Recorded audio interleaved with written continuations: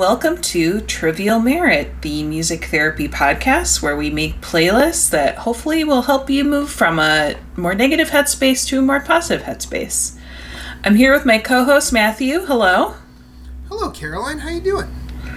I'm doing okay. I am off work this week, so I'm having a luxurious time mindset. Nice. Yes. Nice. It's been very nice. How are you? I was off work last week, and I was so bored I took a laser to my eye. Yeah, you were out. It doesn't sound quite right when we add that you were having eyeball trauma, and that's why you were off work. No, I was so without going too far into it, I'm kind of saving all of my medical time off for if my partner and I are able to ever conceive. So I had to work overnights the weekend before, and when you do that in my department, they can give you most of, if not all of, the next week off. So that's awesome. I was able to schedule my surgery and then just say, hey, anybody want to give up the long weekend so I can get my eyeball shot up by a doctor? And people were like, everyone's like, what's wrong? And I'm like, well, nothing. It's just body's doing most of the work, but the doctor wants to reinforce. So now I can see. There was no like this didn't make my eyes any better. It just kept them from not working anymore. So which is optimal because seeing is my second favorite sense. But now I'm in the middle of it's been a year for me, Caroline. I know I'm kind of dumping here. I'm not going to do much more of it, but this week I get to go home for my father's celebration of life. So I'm in a place. Oh my goodness. Well, yeah. At least you waited long enough after the eyeball lasers that you can see. Yes. It would be somehow, I think stacking the two events would be worse. Worse, yes, but somehow that seems like something that's like a very Matt move, just because I tend to pile things onto myself in a weird amount of ways. Right, that would be in the movie version of your life, like starring John Cusack as like a hapless guy who just like can't get a break. It's funny you say John Cusack because a friend of mine, her name is Erin. She's she and I worked together at the sports bar I DJ'd at, and she's like, "You are just John Cusack in High Fidelity, aren't you?" And this was like 2 years after the movie. So yeah, Erin, if you hear this, love you.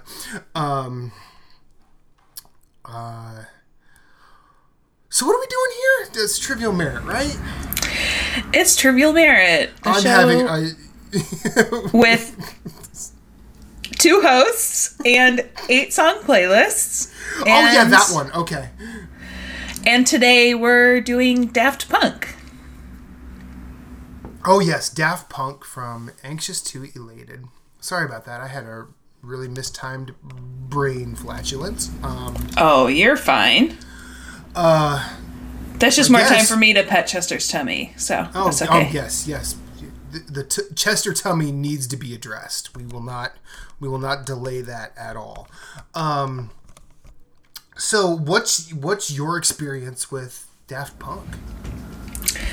Well, so I kind of thought that I had only really listened to Discovery, which I think is probably their most famous album. Yeah. But then there were songs I recognized on their first album, Homework. Mm-hmm. And there were other songs that I had heard before. And of course, their quote-unquote most recent album from 2013 has, what's the song? The big song. Get Lucky. Get Lucky. That's right. I was thinking Uptown Funk, and I was like, that's a different big song. That is Bruno Mars. I know. It just had a crossed wire. But so I had, of course, heard Get Lucky because that was everywhere. It was inescapable at the time. Yeah. And yeah, so there was more familiarity than I thought, but still a lot of this I was hearing for the first time, a lot of kind of fun surprises. And but I first heard Discovery when I was in college, which I think it came out in like 2001. Does that sound right? That is exactly correct. Okay. And so that I was in high school then, but my high school was in the middle of nowhere, and I was lucky to even be discovering Britpop because of the internet at the time. So I just like didn't really hear Daft Punk until I got to college, and it was something that people were listening to. So at that point I was like, oh, this is actually awesome. I didn't know a lot about almost any kind of electronic music because it just like wasn't, it hadn't saturated the pop mainstream the way that it has now. Okay. And definitely at least the pop mainstream where I lived. And the same thing is true of hip hop. So that's, I didn't really hear much hip hop as a child either. But so all that is to say, I heard them in college. I liked them. I wore out Discovery to the point where I was sort of like, I think I'm a little bit burned out on this. So it was actually, I hadn't listened to them in a long time. It was nice to go back and hear the old stuff and hear the stuff that was new to me. So what is your level of exposure to Daft Punk? Well, I was happy to hear you say a little the word fun surprises, because that means this probably wasn't as much of a downer for you as another one of my big faves is in the Velvet Underground. But Daft Punk is a duo that it was the first dance. It was the first dance music I felt okay playing in front of people, like when I was in my car. Interesting. Because I mean, growing up, like I was always mesmerized by the radio, and like when I could sneak an MTV watch session, like I would. But I would also like. I mean, I grew up in suburbia. We had cable, so like MTV and BET, especially at night, like when hip hop was on, that was like my favorite time, because hip hop was it was very fresh and new.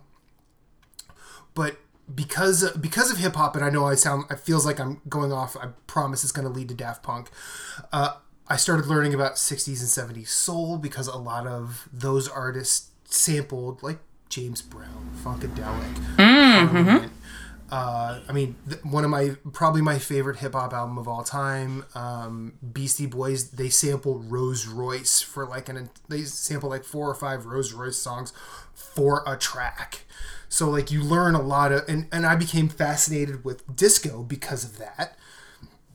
So that, and that would lead me to ABBA, and a lot of artists that I would love to listen to in secret. Well, I know that if I tried to play any of that for friends, I was and still am very self-conscious about a lot of that, just because of where I grew up, because the Midwest is kind of troublesome for that sort of thing, or at least it was in my experience. But when I first heard Around the World, I was actually, the first time I heard it, I had to play it on the radio. And it was the first time I heard it. It was on my afternoon radio show in high school, 1996, I think. So it was after I had established myself it was a high school radio station, so it wasn't like anybody was listening, but I played that and I'm like, what is this? And why is it on what is quote unquote an alternative rock station? And then, luckily I had enough friends listen to my show saying, hey, what was that? And I actually went out and found the CD and just fell in love with this simple set of four on the floor, disco sounding, yet somehow feeling very hip-hoppy loops. And it seemed like it was samples, but I still don't think it actually is. I've never done that research. I'm not going to pretend to know. But that dominated a lot of my listening for the next few years. And when I would play it in front of friends, they'd be like, wow, this is really cool. I'm like, yeah, man, dance music's really good. let me tell you about the Chemical Brothers, which, you know, it's kind of funny. It's kind of funny, like, at the time, the Midwest was still kind of, it seemed to me the Midwest that I saw from my point of view was seemingly still stuck in that, when was it, the Chicago 76 or 79 where they burned all those disco disco records. Destruction night. Yeah, and it was just like disco sucks. It felt to me like a lot of that still existed in the late 90s. I'm sure that it did, and I've also come to learn as an adult that a lot of the backlash against disco was made of both racism and homophobia.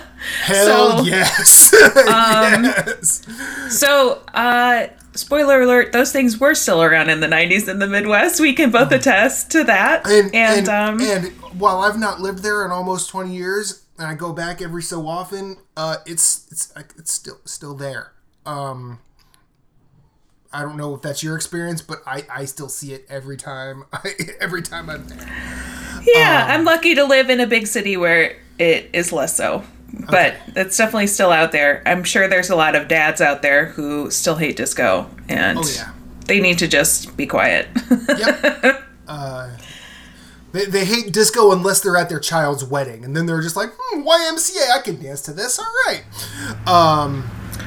Well, and I think you're right that Daft Punk fits in with, like, the Crystal Method and Chemical Brothers, and even, like, right after Daft Punk kind of made the scene, we got our first hints of Fatboy Slim, which I feel like was kind of a tipping point for mainstream dance music success. Agreed. I think, actually, Homework and You've Come a Long Way, Baby came out the same year. That's wild to think about. Yeah. That feels so much longer ago than Fatboy Slim really was. You know, like that. Yeah. I believe that means it's been 25 years. You know what? I'm incorrect. It was Fatboy Slim's first album, Better Living Through Chemistry, that came out in September of '96. And I think that still had a huge hit on it, I think. Yeah. Well, see, and what really struck me about getting into this era of music, even as a kid, I was just like, it seemed like the Chemical Brothers, Crystal Method, Fatboy Slim, and even the beatier side of Britpop were looking at mid to late 80s hip hop and saying, you know, this is something cool, and that even. I think you could probably draw some parallels with, I don't know if you're familiar with the Stone Roses. I am a little bit, yeah. Ring a ding ding ding, I'm going down. Yes. And then, but their song, Fool's Gold, is very much a melding of hip hop and their brand of Mercy influenced house music. Or interesting, or dance pop, or however you want to call it. But and then Daft Punk sort of came out of left field and said, "Y'all, disco's really good." Right, and I like that even all the songs off Discovery where they had all those really popular anime music videos for them. Interstellar 5555, I think is what it was called. As a film.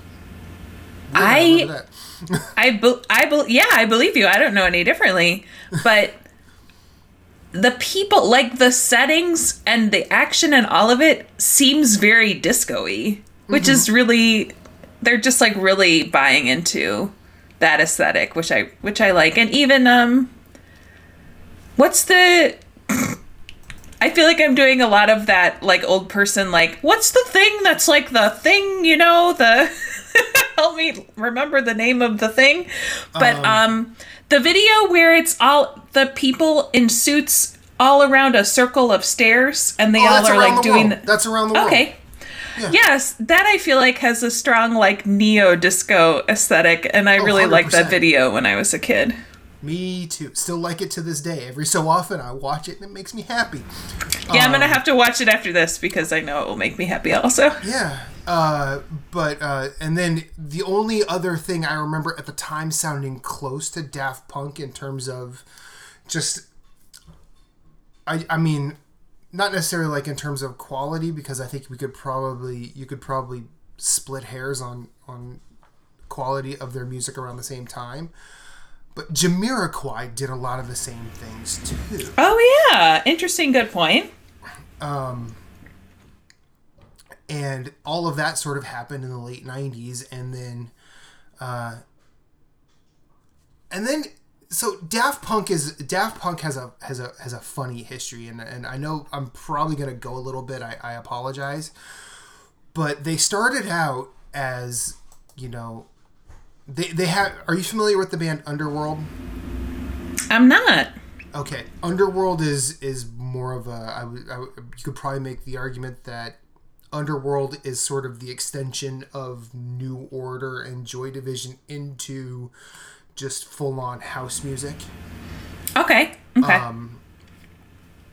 But Daft Punk and Underworld, to me, seem to have similar origin stories because they originated as trying to do the late 80s, early 90s rock thing. And the reason Daft Punk exists is, I think it was their first single. I don't remember what it's called. It was either their first single or their first album, but it was a Melody Maker review that called them Daft Punky Thrash, and that's where their name comes. That's where their name comes from, and I think that's delightful. Yeah, it's just wonderful, and then I guess some changes were made, and whoever was in that band. I don't know if they all sort of split and went their separate ways, but Thomas Bangalter and Guy-Manuel de Homem Christo got together and recorded Homework. And then Thomas Bangalter, I believe this happened after Homework, but he started his own record label called Roulette. And this is actually where I sort of followed along to a point where I was trying to find all this stuff on Napster at the time. Oh, cool. But there was and I was finding this as I was watching AMP on MTV. I was trying to find all of this dance music because I realized a lot of it was similar, and trying to find the connections on the very early internet was nebulous at its most simple.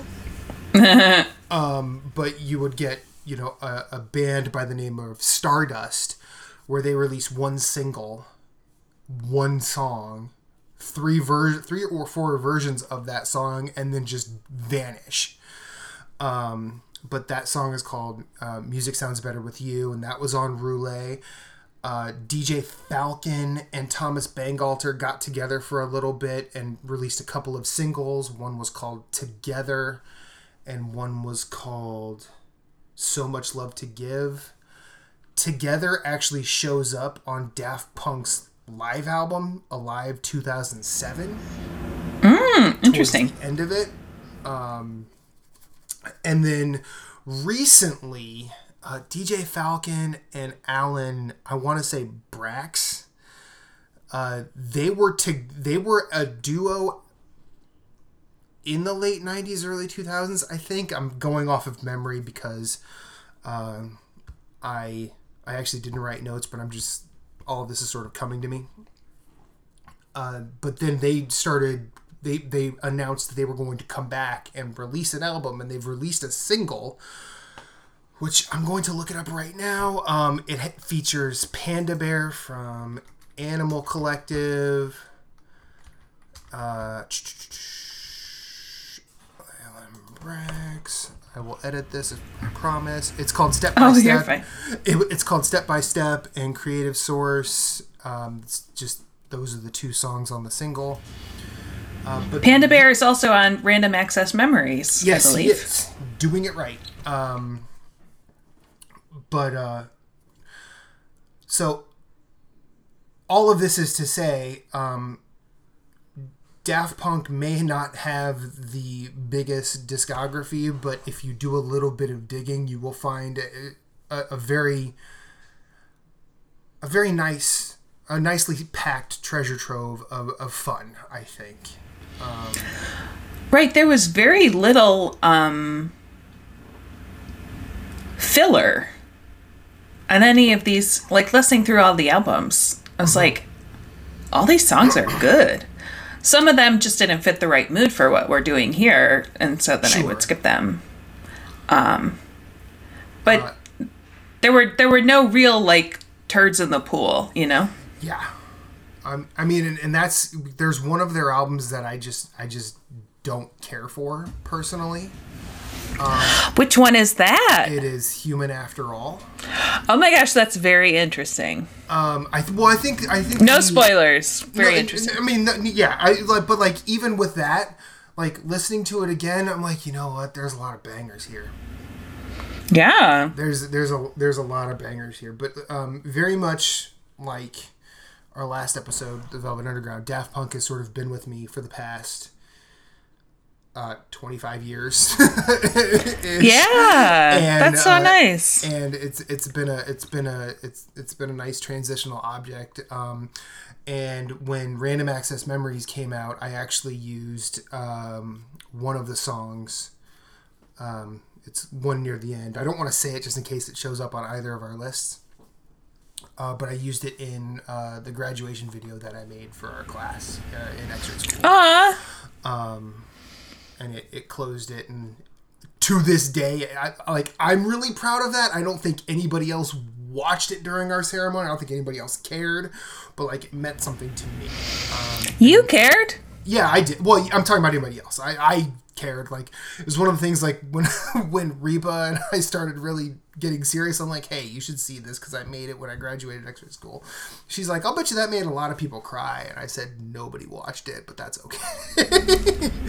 Well, I think when you are graduating from more of like a technical program, it's just like a different mindset than, you know, like high school graduation that everybody has to go to and stuff, you know? Sure, yeah. No, it's like a lot of people who have jobs, a lot of people who have families, they're just like, I just want to get through this. I didn't even want to come to this. Oh, yeah. My kids made me, or... Right, and I thought it was, I mean, it was cool because it was just at our, like, for X-ray techs, we have a pinning ceremony. And it's where we get our ART pins, and we take our oath and everything. We're all wearing lab coats. I love that. Aw. Postscript to that night, I convinced several business people that we all got MDs, and they bought us all drinks. That was fun. Nice. Nice. Eat the rich.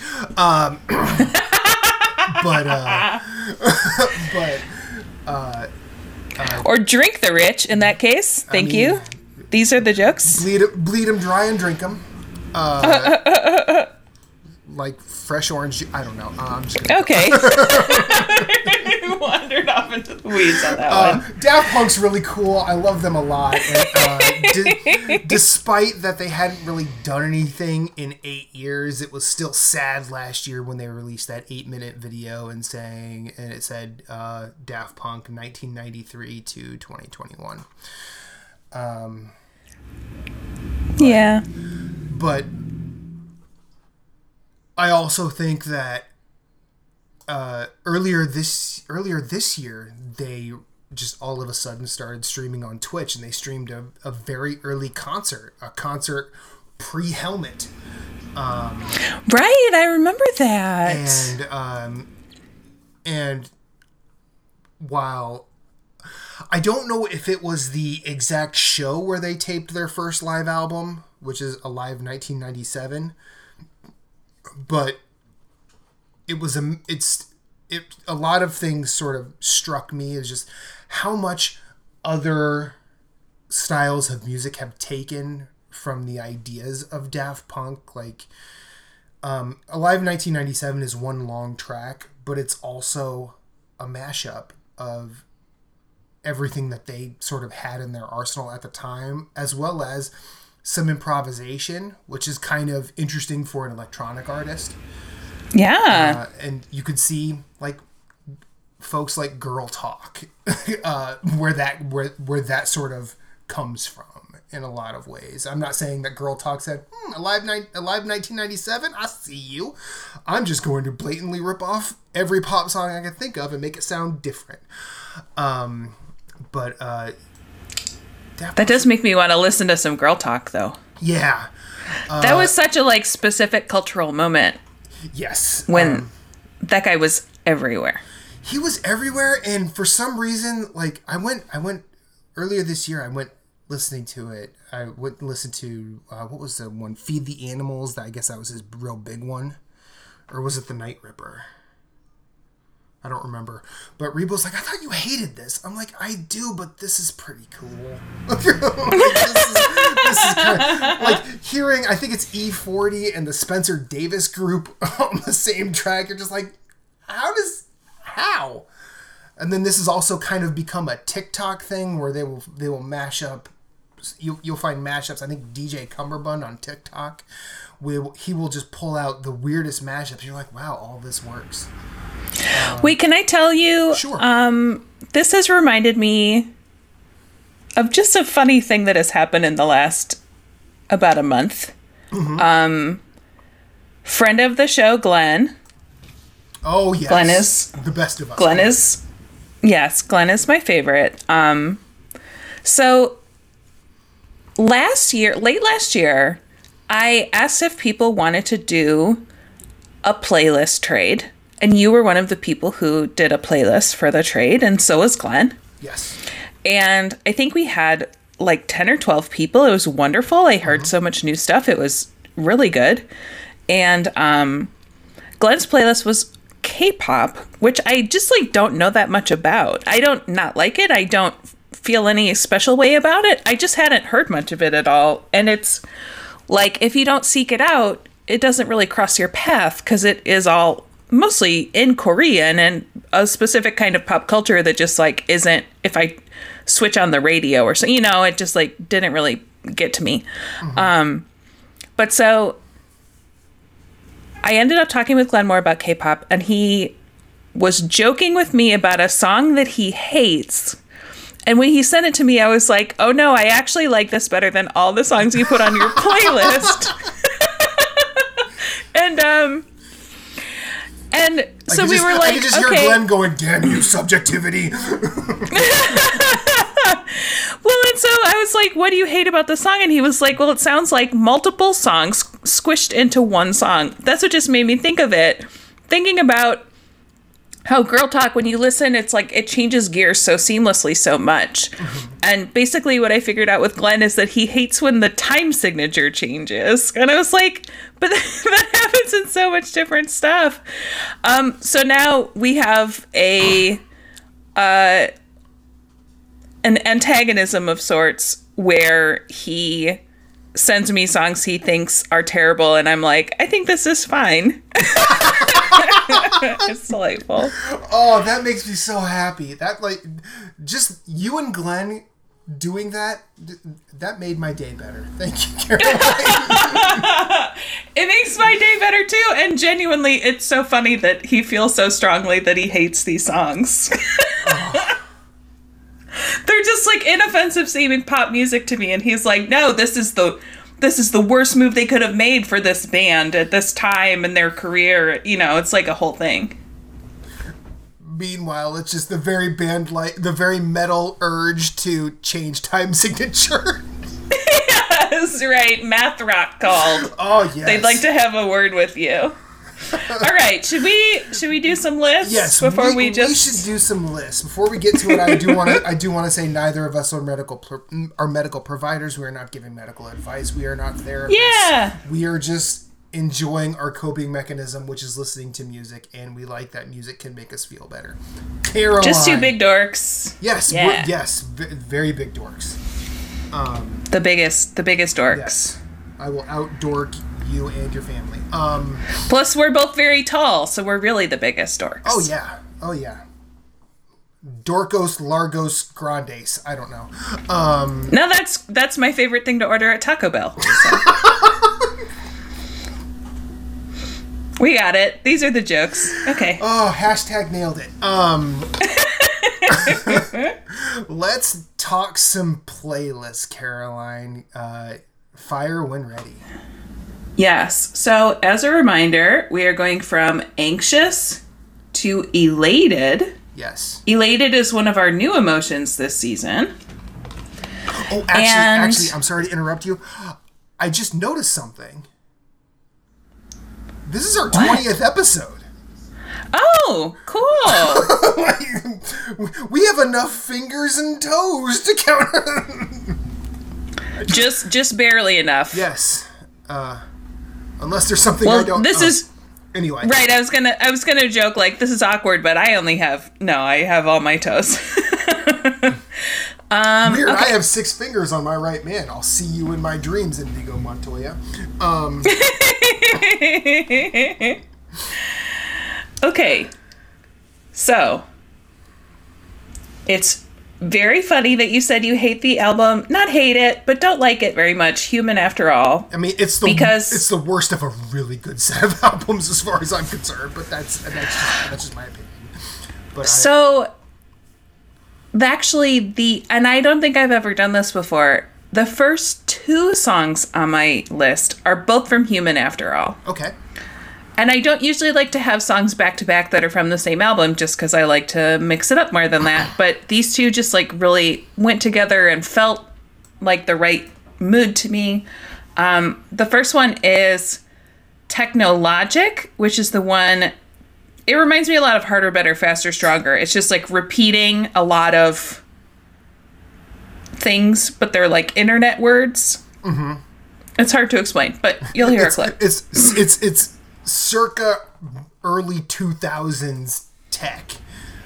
Yeah, it mentions faxing. It's pretty great. Zip it, unzip it, Yes. Oh my gosh. Okay.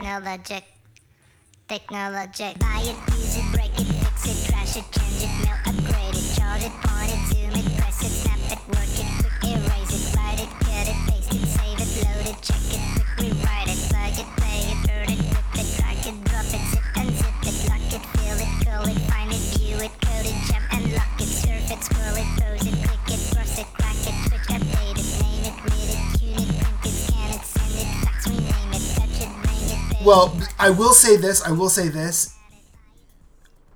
You know how earlier we were talking on Discord, you said you had just finalized your list? Uh-huh. I had just removed that from my opening spot. Oh, wow. Okay. So, Human After All almost had some representation on my list. Almost. But yeah, I that's one of the stronger highlights on that album for me. Yes. Okay. And then number 2 on my list is The Brainwasher, which is, first of all, a great name. Yes. And second, it just has, again, like a really driving, like an anxious, clashy feel that I really liked.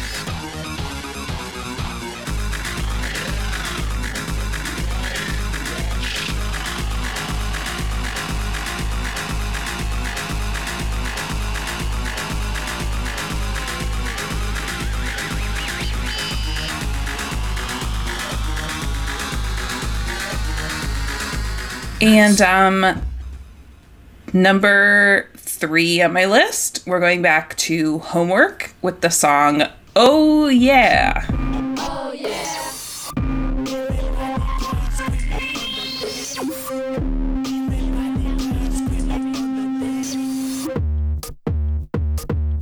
Oh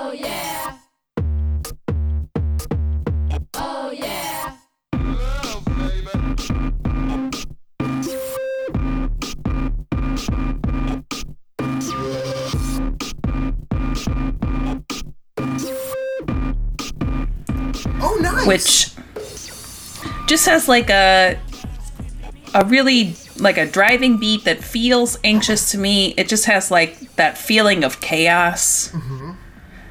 And also it is just a good song. Agreed. Number 4 on my list is Harder, Better, Faster, Stronger.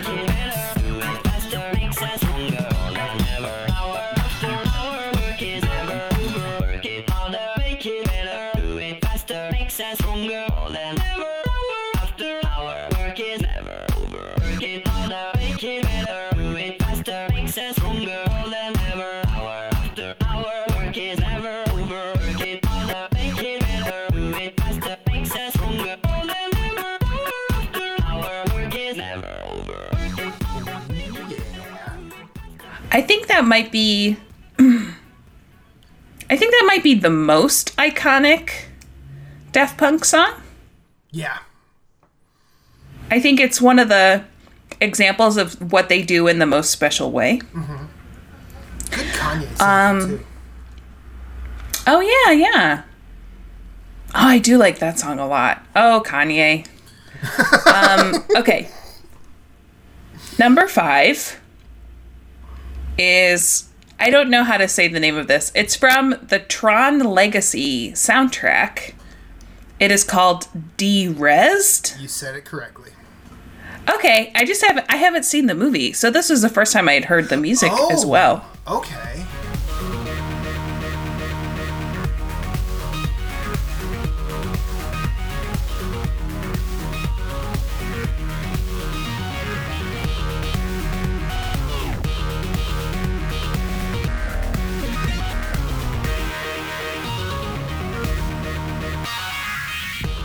Also, I had a real time warp moment when I realized that Tron Legacy was in 2010.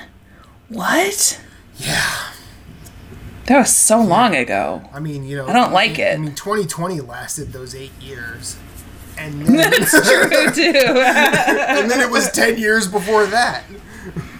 Yeah, so it's been 100 years since then. Okay. Number 6 on my list is Around the World.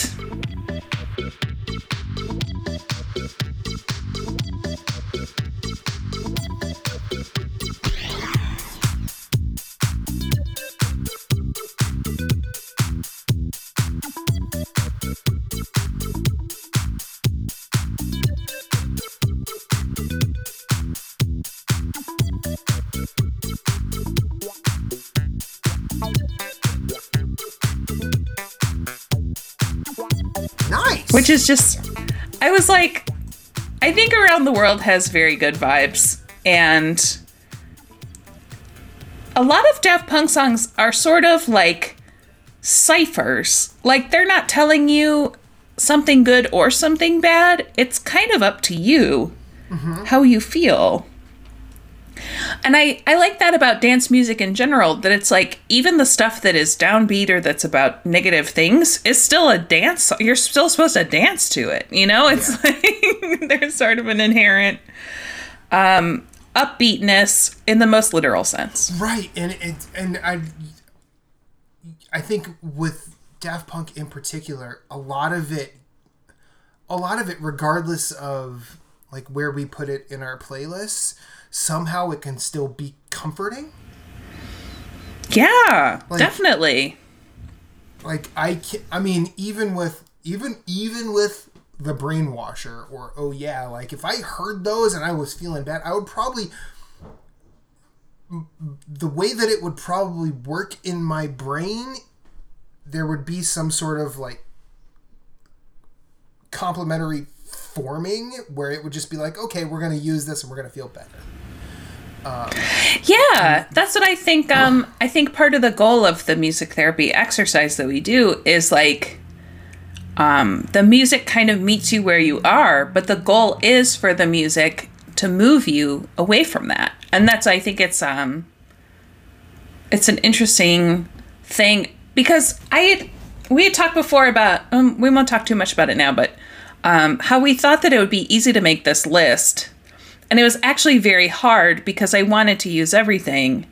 And I thought, Daft Punk doesn't really have that wide of an emotional palette, and that was wrong. Yep. That was an incorrect thing to think.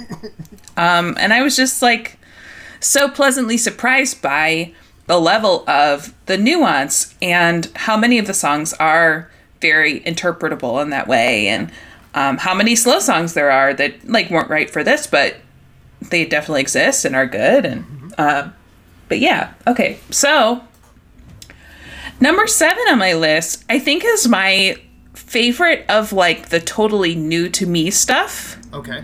That I heard when I was doing this research. It is off of Random Access Memories, and it is a song called Contact.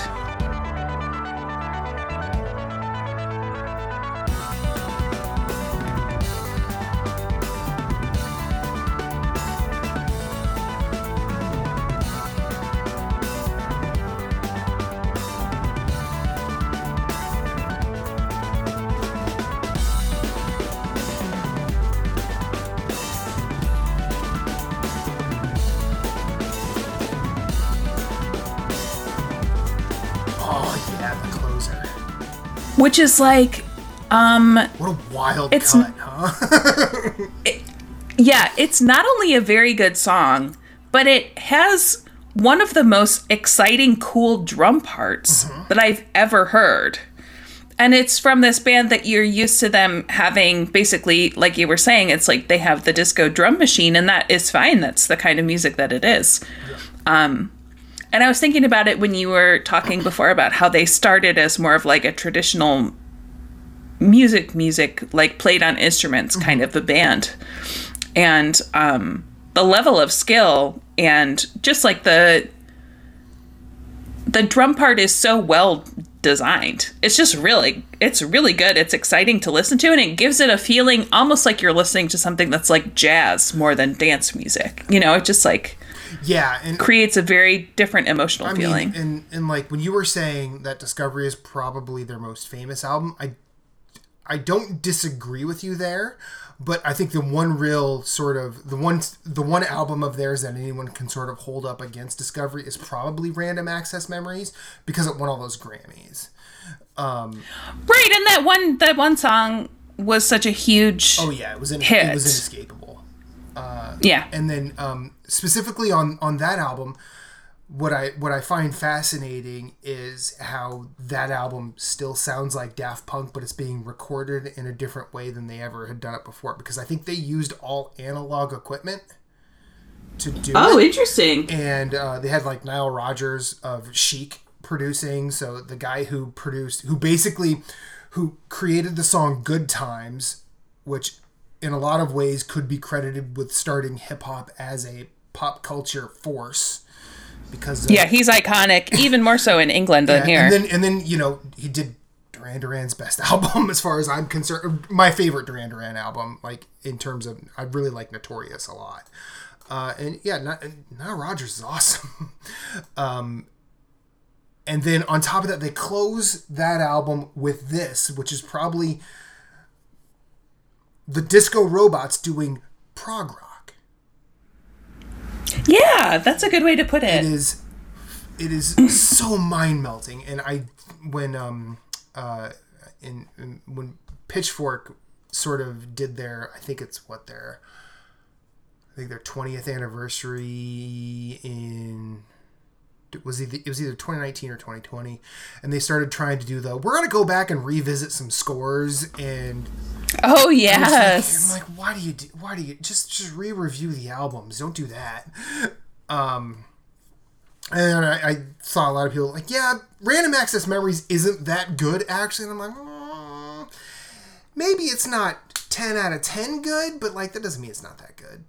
I think you just right. Daft Punk. Yes. But I Contact is probably the song on that album that I've listened to the most, other than Get Lucky. I love that song. I think it will be mine as well. I had, when I took my first pass through, I put Get Lucky on my list. Mm-hmm.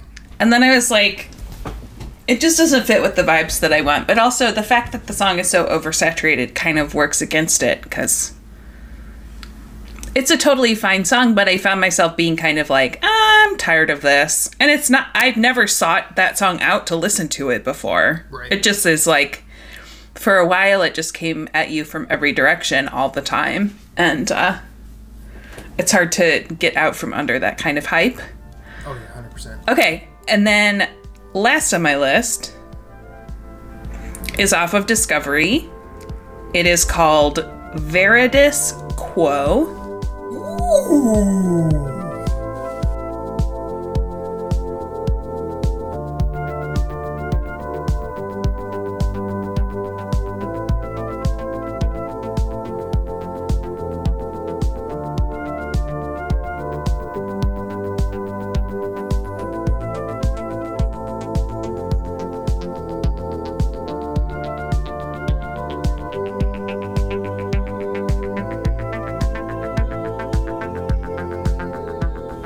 And it's just like a cool, like fairly quiet, melodic little pretty song. Makes me feel happy. It's a beautiful interlude. It's really good. Yeah. So that's my list. That's a good list. I feel... Thank you. I'm going to call myself out here. Next to yours, I kind of feel like a basic bitch. I'll say it. I'm sure your list is good too. But, I actually, you know what? You're gonna have to refresh me on the overlap. But I think there is at least one. Okay. Oh, no, Okay. I will refresh you. There's two because I'm opening from the Tron Legacy soundtrack with Derezed. Oh my gosh, that's so interesting.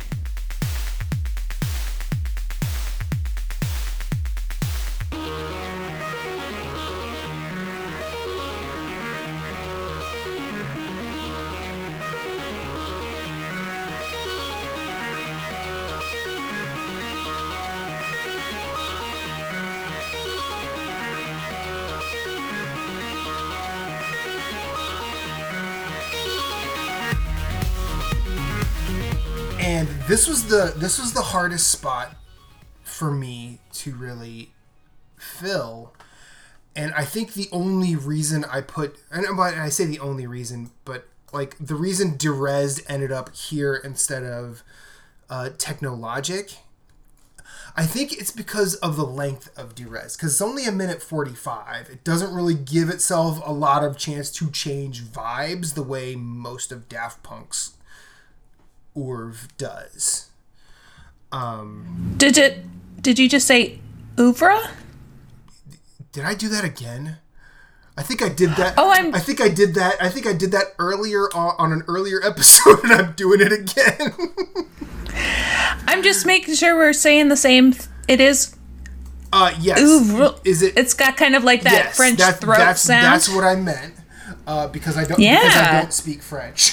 so fun fact about the word oeuvre is that it means body of work for anybody at home who doesn't know. Sure. And the word maneuver is manœuvre.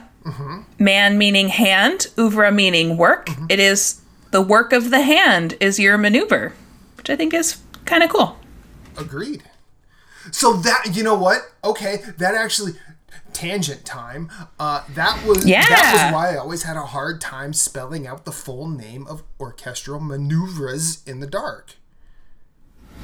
Oh yeah, because interesting. They don't spell it maneuver; they spell it manœuvre.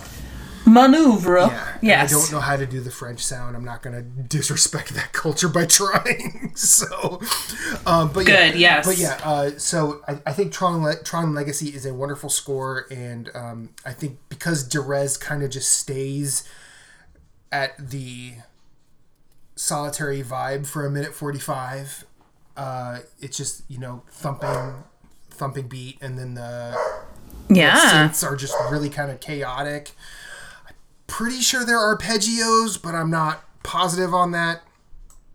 But yeah, I do love that song. I like that score a lot. Second is going back to I mean, it's definitely one of my most favorite Daft Punk songs. It's off of Homework. It's called Burnin'.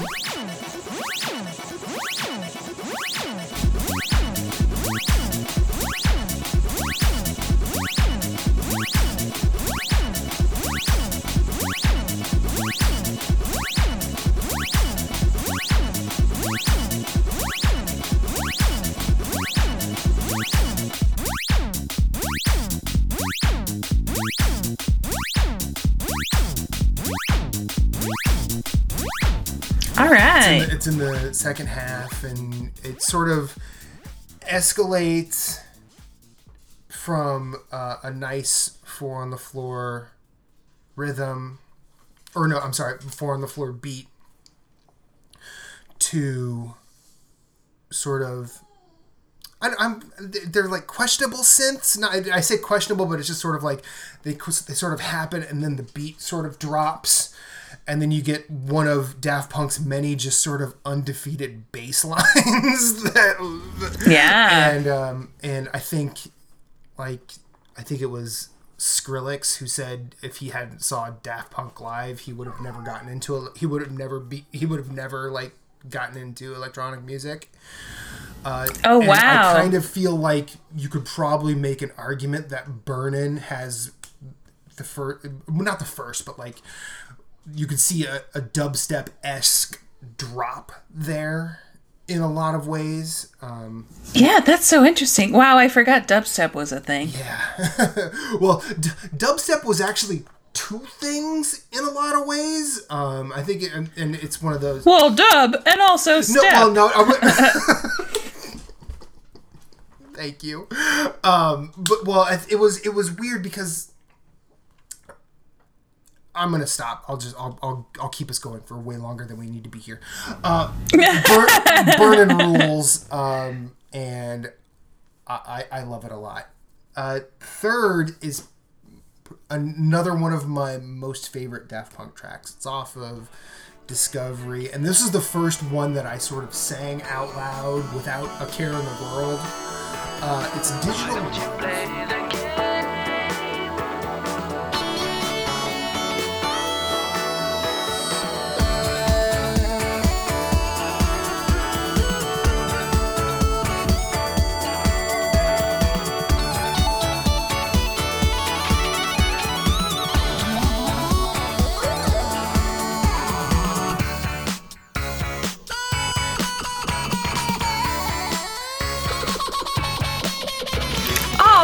Sweet song. It really is.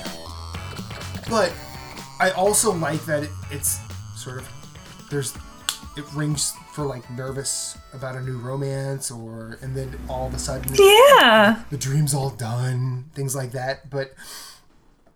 And I don't know if these are synthesizers or guitars, but that solo that's in the middle of the song, my old roommate and I, his name is Sheb.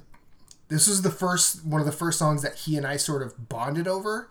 It was this, and I think Aerodynamic off of Discovery, where you're just like, man, these guys make synths fucking rock.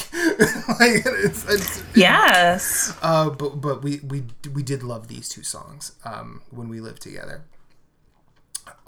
Moving to number 4, it is the inescapable Get Lucky, featuring Pharrell Williams and Nile Rodgers. I'm not really going to go too hard here because I think we could probably quote Wayne's World on this one. It came in the mail with free samples of Tide. She's up all night to the sun. I'm up all night to get some. She's up all night for good fun. I'm up all night to get lucky. We're up all night to the sun. We're up all night to get some. We're up all night for good fun. We're up all night to get lucky. We're up all night to get lucky. We're up all night to get lucky. We're up all night to get lucky. We're up all night to get lucky. We're up all night to get lucky. We're up all night to get You were handed this song and you were just yes, and it stuck in your head. Absolutely, it is a great song. And number 5 is a fascinating one for me off of Discovery. It's called Crescendos.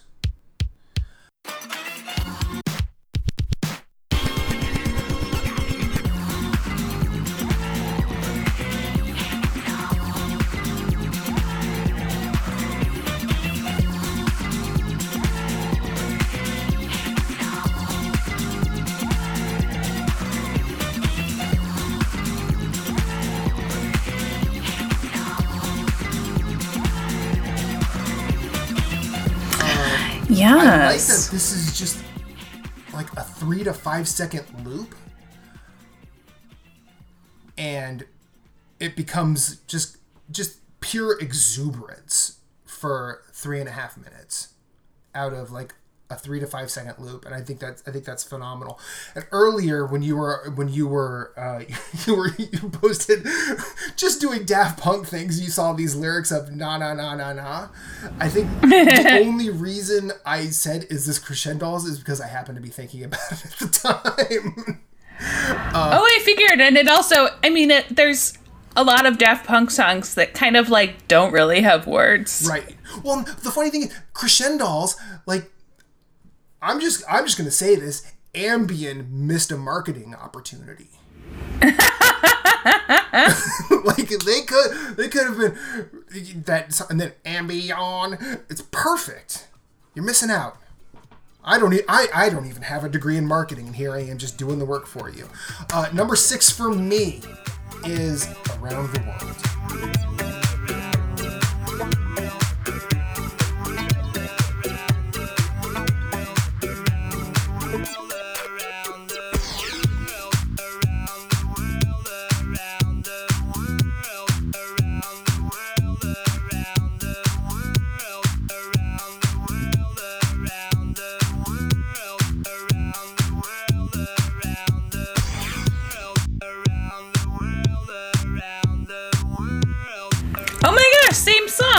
I love that. Same song, same spot? Same song, same spot. This is 7 minutes of a head-nodding good time, as far as I'm concerned. If anybody is on TikTok at all, there's an account there. The name is Celesto Boy. I don't know where this person's from, but they dance on a subway escalator to Daft Punk.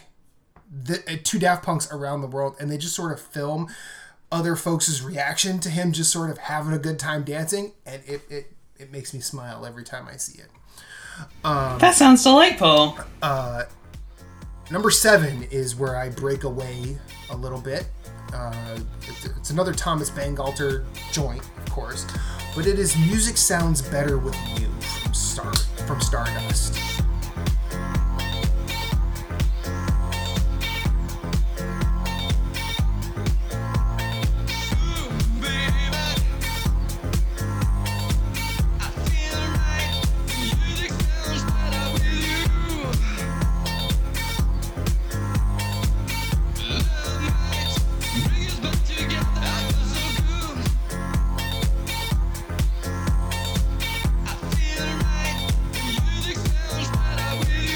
Oh. And if you've never heard this song, Caroline, I'm going to tell you right now, you will hear it and you will think this is a Daft Punk song. Yeah, interesting. And I remember the first time I heard it, I saw it on AMP, the MTV program that was basically dedicated to electronic music. Mm-hmm. For being such a very happy, wonderful, statement, because it's just, there's no lyrics. It's just ooh baby, I feel like the music sounds better with you. Love might bring us back together. Over just a wonderful semi-psychedelic hook, 4 on the floor beat, of course. But the imagery here is a kid building a model plane over the course of a week while he's watching something very akin to like a Total Request Live or the Daily Top videos. But in the background, his parents' marriage is kind of falling apart. Oh, I don't know what I thought you were going to say, but that wasn't it. It's one of those videos that no matter how I describe it to anybody, it's like, wow, that doesn't sound like a good time. But you watch it and you're like, oh, it kind of makes sense. And then all of a sudden, there's a very Daft Punk looking trio in the clouds that makes sure the kid doesn't lose his model plane while it's flying. It's very delightful. It's a wonderful video, and I think in the mid 2000s, like 2000, somewhere between 2004 and 2006, the magazine Mojo released the 100 greatest singles. It was a special edition issue, and this was on it. It was in like the top half. Oh wow! It was in the bottom half actually. But like the fact that this band that sort of released one sort of banger of a song and then just said, "Yeah, we're just gonna keep it mysterious and vanish." Yeah. And yeah, I think if while we could say that modern EDM begins probably with Daft Punk in a lot of ways. Not trying to discount Chemical Brothers, Fatboy Slim, Crystal Method, any of those folks. Mm-hmm. But I think Music Sounds Better With You is probably like modern EDM's, or one of modern EDM's perfect pop songs. Interesting. I have been crying and put this song on and immediately felt better. And finally, my closer is off of Discovery. It's, I think, the penultimate track on it. It is Face to Face. There's not much I know about you. Fear will always make you blind.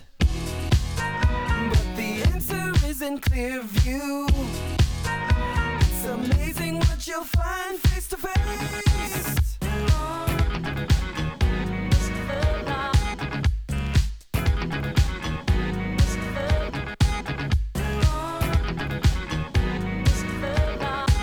All right. Which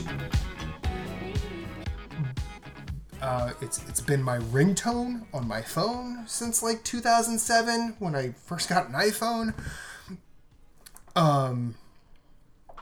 It's also one song that when you listen to it and you sort of hear all the cracks in it, like where samples were put in and taken away, it's still sort of phenomenal to me how I hum it versus how it actually is. Interesting. I can't really go into it without playing it next to me, and I'll just play the clip and hopefully that comes across. But Face to Face is probably my favorite Daft Punk song. Oh wow! And then, like, as much as I love everything else on my playlist, and since I love this band so much, everything on your playlist, like, I think that's, like, Face to Face is the one that's sort of been with me the longest, or at least been in my head the longest. That's really but sweet. When I mentioned earlier the video I did for X-Ray School, the song I used was Fragments of Time, which I forget who the singer is, because I know it's the same person that sang Face to Face. It is Todd Edwards. And yeah, Fragments of Time and Face to Face are wonderful. Fragments of Time is probably also in the top 10 if I were to actually make my own sort of listicle, which I'm not going to do. So that's my list. I think your list is very good. Thank you. How did you feel doing this? I had so much fun with this. I think we've talked already quite a bit about how it was, but I was surprised, first of all, by how good all the songs were, and second, by the emotional range displayed across all the songs. So I ended up with a list that I felt really good about, and I usually, like, I'll make a pass through a band's entire catalog and just add everything that I think belongs on the list. And then there's usually, there's whatever, 15 to 20 songs, and then I narrow it down. And this time, I think I had 11 or 12 from that first pass, because they really don't have that many albums. And it got really tricky really fast to try to cut any. So it was more painful in that final stretch than some other bands have been. Yeah. I think this was probably the first one of these where I've started like immediately after recording the show. And the next day, like I realized, like, I have to stop because I have like 2/3 of Discovery on this list already. That was what I almost started with Discovery, because I was like, I think I added like 5 songs just from Discovery, you know, because it's such an iconic album. Yeah. Yeah, it really is. And I almost dipped into Alive 2007 instead of just having Music Sounds Better with You, because the final song, which is actually the encore, includes the song Together by Together, which is Thomas Bangalter and DJ Falcon, as well as Music Sounds Better with You, in a very... I think it uses those 2 songs really well, on top of including elements of One More Time as well. And then I'm like, you know what? I know I sort of telegraphed this in the Velvet Underground episode, but like, I'm just going to include Music Sounds Better with You. I'm just going to do it because I just think it's perfect. And I don't know if... my opinion is it's perfect, and I'm going to stay there. I do want to say just about some other things. If you feel like watching their tour from 2007, there's a really good version of it on YouTube. Oh, interesting. Where you see them in the Pyramid. I think they're live in Chicago. I don't remember what... I think it was 2007, prior to the release of the live album. But it includes the entire set, which opens with... If you're familiar with Close Encounters of the Third Kind, it opens with that tone. That... Oh, okay. And then goes through the entire set, which is essentially just Alive 2007. But because it has that, I think it's worth watching. And the audio-visual sort of... experience that is, it's a really fun watch. Their live albums are really good. Alive 97 and 2007, they're both very wonderful. And yeah, shout outs to Daft Punk. Yeah, I think if we haven't said it enough yet. But I think you were right that this is a band where their music just like makes you feel good. Mm-hmm. Even when it's about bummer stuff, or when it's like the more anxious kind of like rattle your bones kind of tracks, it still is like... I'm not a dancer, but I, bop my head a little bit to some Daft Punk. Oh yeah. I've never been a dancer. And I've listened to dance music, and it calms me down in a way that I cannot explain. Well, it's sort of like how they give hyper people speed, and that helps them, Yeah, that's a way to think about it. It's just your Adderall. Mm-hmm, yeah. Dance music. That's the episode title. Dance music is my Adderall. Thank you for that, Caroline. So now we are at the point where we have to decide what we're going to do next. And I kind of feel like the last 2, possibly 3 have been me. So I want you to pick this one. Gosh. Oh, I have an idea. Okay. What if we do like a classic R&B person, like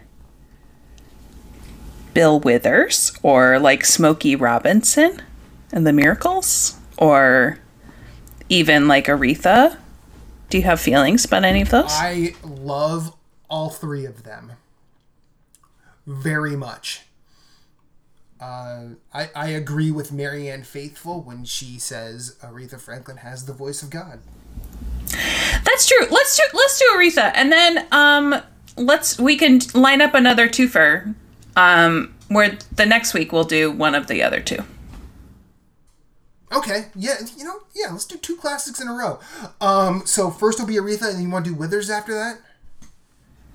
Yes, I love Bill Withers. That'll Me be too. wonderful. Bill Withers, fucking. What an incredible voice, great songwriter, whole good thing. Oh yeah, and like I love his voice, like just how understated he is. Like he doesn't really swing for the fences. He's like so low key, and that's what makes him so cool. But he can still bowl you over. I love it. Yes, very powerful voice. Okay, so the Queen of Soul, Aretha Franklin, is next. So, what do you say we roll some dice? Let's roll some dice. Here's our negative headspace. It is a 6. That is Defeated, which is new this season. Ooh. Yeah. Potential already. A lot of Aretha is kind of in. At least it starts in that moment when you feel defeated. Yeah. Yes. And our positive headspace is a 3. A Content. So from Defeated to Content. All right. That's going to be fun. I think so too. I feel like that's going to be hard just because of how long and wonderful Aretha Franklin's career is. But That's what I just had a feeling like we're going to find out, like with Dolly Parton, where she's released like 50 albums, you know? Oh yeah. And well, yeah, and then there's like all of the gospel stuff she did. And, oh my gosh, I'm so excited to listen to some gospel. Yeah. Oh. Gospel Aretha is. Plus, I think. I guess like Dolly and the Stones get back into the 70s, but I'm not sure if Aretha started in the 50s or the 60s. Do you know? I believe she came to she got noticed in the 50s, but like a lot of the I say Motown, I know she wasn't on Motown, but a lot of like the stories of like Sam Cooke and Marvin Gaye and all of them tried to stay in the gospel realm before going to pop and soul. Oh, okay, yeah. Well, so then, I was just thinking, because that means Aretha is likely the most classic act that we've had. Yeah, so far. Dating back the furthest, yes. Well, okay, so there's, on Spotify, there's an album called Songs of Faith, Aretha Gospel. It says 1956. Wow! The album cover... Now, and I'm not saying it looks like a photo that I've seen of Aretha from the 60s. Oh, interesting. Okay. And then the album after that is Aretha in person with the Ray Bryant combo, 1961. So I think we could probably say she stretches back to the 50s. I don't know. I don't know where the holes are in terms of Spotify's catalog, because it has those. Like Spotify has that with a lot of artists, especially when they have huge discographies like Aretha. Also, I don't know if we've talked on the show that I am a bit of a singer. I sang in choir in school and stuff, and did solo and ensemble competitions and stuff. And Aretha's range, or hers is bigger than mine, but like her classic songs are like right in my sweet spot. So I like to sing them at karaoke, for example. hear that. Compared with a time when a young woman who was a little too drunk queued up a ton of Whitney Houston songs and then left the bar. And so people were like, just sing them, it's fine. And I was like, oh boy, that is a range that I can't hack it. Like, but how will I know? I see what you did there, and I like it. I just want to dance with somebody. Okay, so we'll see you in 2 weeks. Yes. With Aretha Franklin from Defeated to Content. I think that's going to be so fun. Yeah, that's going to be awesome. Caroline, where can the folks find you? The folks can find me on Twitter. You can certainly just look through the Trivial Merit Twitter and then find me. Or my @ is Ada Toriet. If you've seen me around, you know how to spell it. Mm-hmm. And I write for Popular Mechanics. That's my gig. She writes about mind-blowing science stuff. And then exposes me to mind-melting science books like... Yes! What is the name of the book that we both read? But it's something I can't remember because it's so general. I'm going through it completely slowly. It's by Sean Carroll. I want to... Right, I let it lapse at the library. I was about a third of the way through, and I was like, I need just a little break from this. Yeah, and I'm going through it real slow, and each time I try and get through. When I start reading it, I try and get through a chapter. Sometimes, that's smart. Sometimes I have to read the big picture on the origins of life, meaning, and the universe itself. Yes, it is a philosophical space argument for a specific point of view and a way of looking at the world. And what I like most about... Now we're just talking about books. That's okay. Okay. What I like most about it is that it is a totally secular argument about the nature of everything that exists. And you don't see a lot, like especially in the historical record, a lot of the arguments about what is space, what does it mean, are very tied into the idea of God, which, if that's for you, I'm totally into that. I support whatever you believe, but that's not for me. Same. And so it's interesting to read stuff that is about cosmology, which is the study of how the universe came to be. That is absolutely just from a secular perspective. I really like that. Well, I also like how as someone who brute forced their way through A Brief History of Time by Stephen Hawking.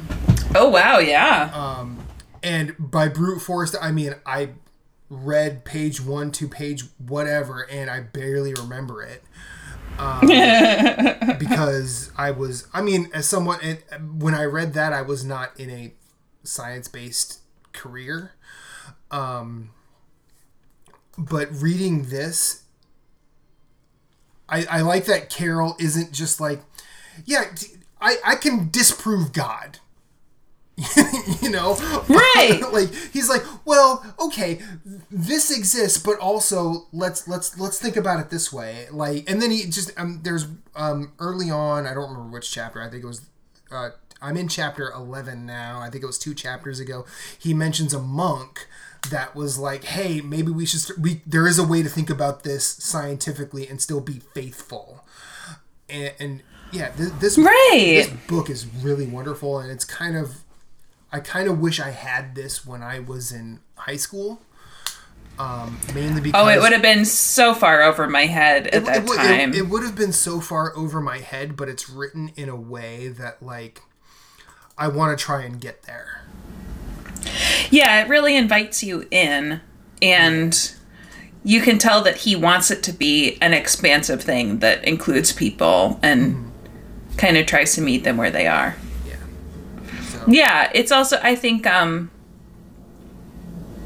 for me, as I guess I am a science communicator, that's my job. Yes.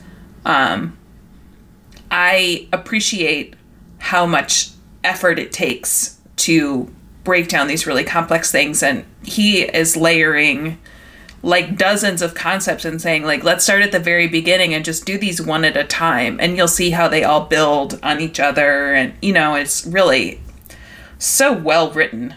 Yeah. It must have taken forever just to plan how to put it all. Oh yeah, not even to write it. I mean, thinking about road mapping this thing, I'm like, yes. But for some reason, whenever and I don't know if this is gonna land with you, but for some reason, whenever I read it, I hear Austin Walker's voice in my head. I love that. And right, like his little narrations that open episodes of Friends at the Table. Yeah, that's really sweet. It's so wonderful. I mean, like Austin, Sean, I know you both listen to this. You should get together. That would be wonderful. I would love Austin Walker getting legit space credentials from a scientist. That would really be like the cherry on the Austin Walker sundae. Yeah, Austin. And just shout outs to Austin Walker and Sean Carroll. Separately and together. Friends at the table. Wonderful rules. people with great minds who are so thoughtful and lovely. Yes, and not to completely take away from that, you can find me at infinite_rewind. Anywhere I would like to be. That's Twitter and Instagram predominantly. I also host a couple of other podcasts with some folks. One is called Story Route Zero, where 3 friends and I talk about video games we're playing. Another is with Caroline's and my mutual friend Jesse, where we talk about film. Jesse! It's called Free Reeling It.